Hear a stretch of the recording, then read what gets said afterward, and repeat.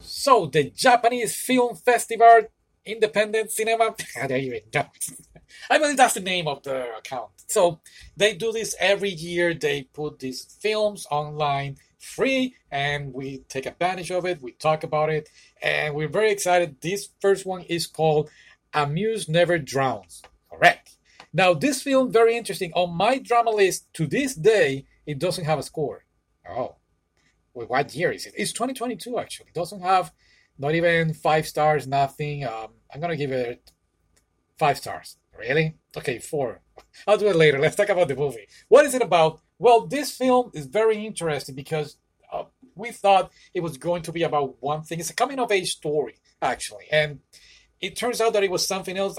We thought it was going to be like a love triangle between these two high school girls and going for this baseball guy player. Yeah. But no, it turns out to be really something else. It's a drama romance of 82 minutes from last year. And I believe one of the solid things about this film is the cast. I agree. Because let me tell you, at the beginning, okay, yeah, I'm watching these two girls, blah, blah, blah. And out of nowhere, I guess I was so into the film. I was so attached to the feelings of the characters and what was going on that I really felt that their emotions.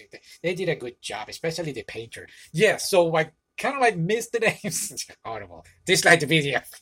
So this is what's going on. There's this main character, the girl. She's in high school, like I said, and she's having a hard time in life. Her father remarried, is gonna have a baby. Her stepmother is gonna have a baby, and her aspirations as a art painter, I guess, drawing. Yeah, it's not very good, and then her love life sucks. So it's a coming of age film. But then she meets this girl who is actually a good painter, and she does this amazing sketch, and she wants, I don't know, the school festival.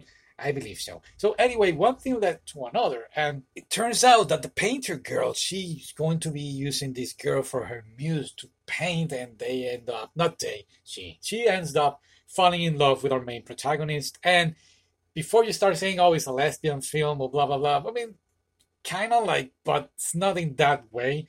Is again, it's a coming of age film, and it's very sweet and very innocent. Like, are you scared of me being in love with you? And she goes like, no, why should I be scared? I mean, I guess it's natural. It's natural nowadays to see this kind of stuff.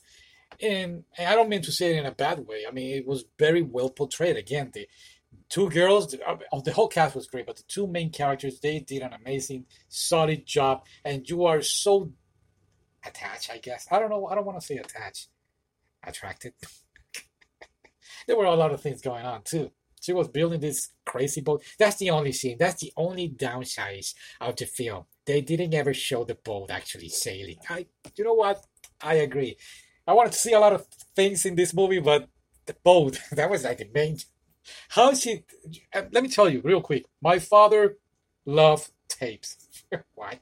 He used to grab gray tape and do things in the house, and then white tape for the plumbing, and then black tape for electricity. I have never seen the brown tape that she uses in this movie. It's actually silly. I'm not lying, guys. She builds this boat, and I was expecting to see that.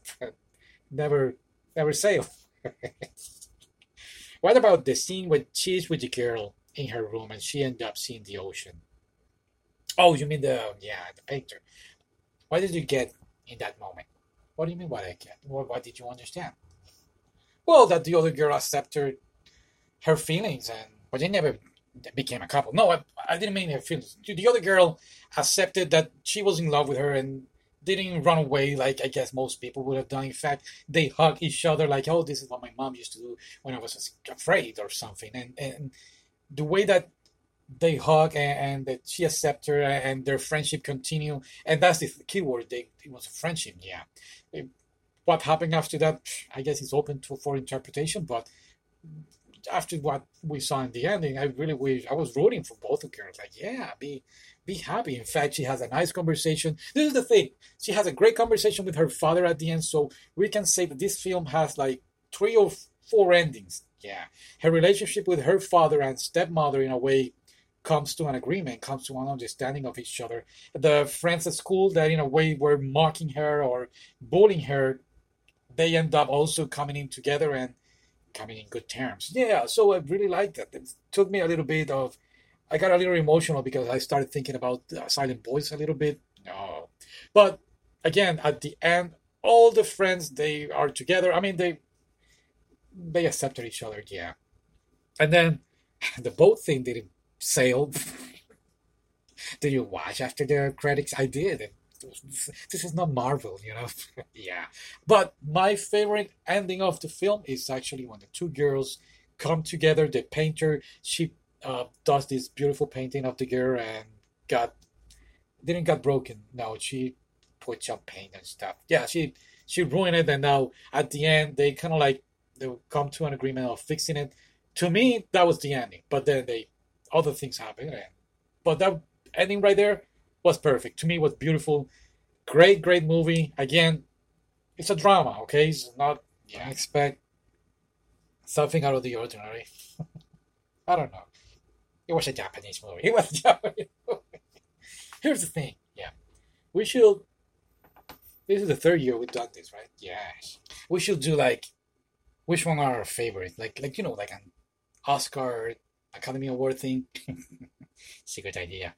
Guys, what do you think about this film? Do you like it? Of course you did. All right, let us know in the comments and we'll see you on the next one. Yeah, let's do one per day. Why not? Okay, bye.